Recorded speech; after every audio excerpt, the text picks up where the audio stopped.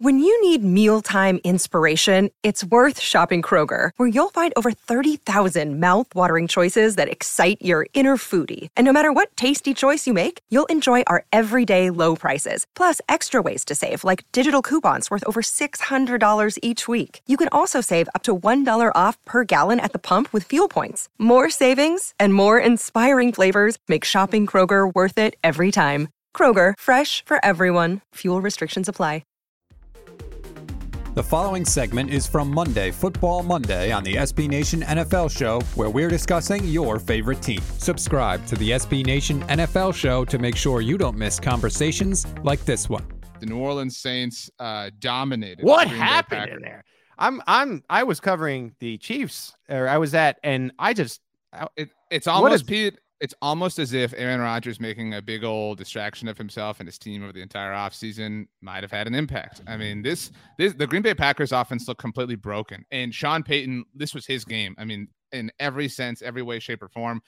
I don't want to say this is like the Eagles game. I'm interested. The Packers gave up, dude. I mean, they waved the white flag. They put Jordan Love in. I mean, this was a clear, gutless effort from the Packers. And so, I'm just kind of interested to see who the Saints are beyond this game. But man, this was really, really, really rough for the Packers.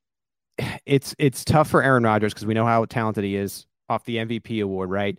But it's just hard not to look at the off seasons and compare them when you get this result. Like Jameis Winston was in, you could quote unquote, if whatever you want to do, a quarterback battle with Taysom Hill. So he had to show up every day. He had to prove himself. He had to make throws. He had to grind. He was trying to earn a job after Drew Brees ended up leaving. Aaron Rodgers was in Hawaii. He was doing Jeopardy. He was doing every interview. He was playing the golf. If you do that, which is fine, right? Because way different reasons, but we saw TJ Watt do that and he dominated. You can do that, but you got to win. And you definitely can't be embarrassed. And that's exactly what happened. That's the check he wrote this offseason. And it wasn't even in the Superdome. This was a neutral site, dude. Well, and everybody made a lot to do about the weather and the humidity in Jacksonville and everything. Doesn't matter. That's the same for both players. I agree. I mean, but I'm just saying this was you said you were busy and you were rightly busy, but I mean that was a talking point throughout the game. And so I mean that I've said, I know Stats has said, Aaron.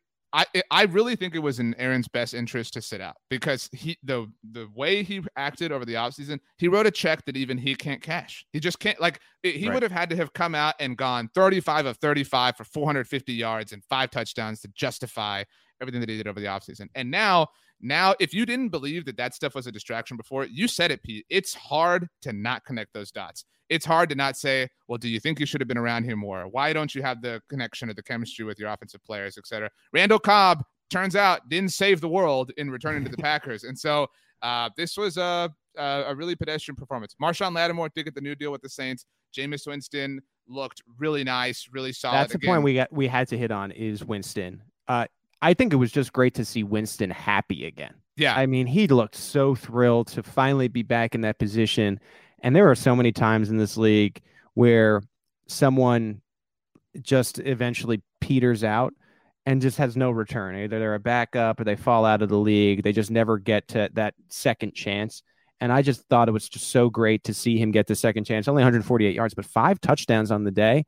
And I also think that we need to touch on what this game probably meant to the city of New Orleans with all the hurricane stuff. This was a quote from Demario Davis. We knew that even though some people don't have power, they're going to find a way to watch the Saints. That's just what this team means to the city, and the city means the same to us.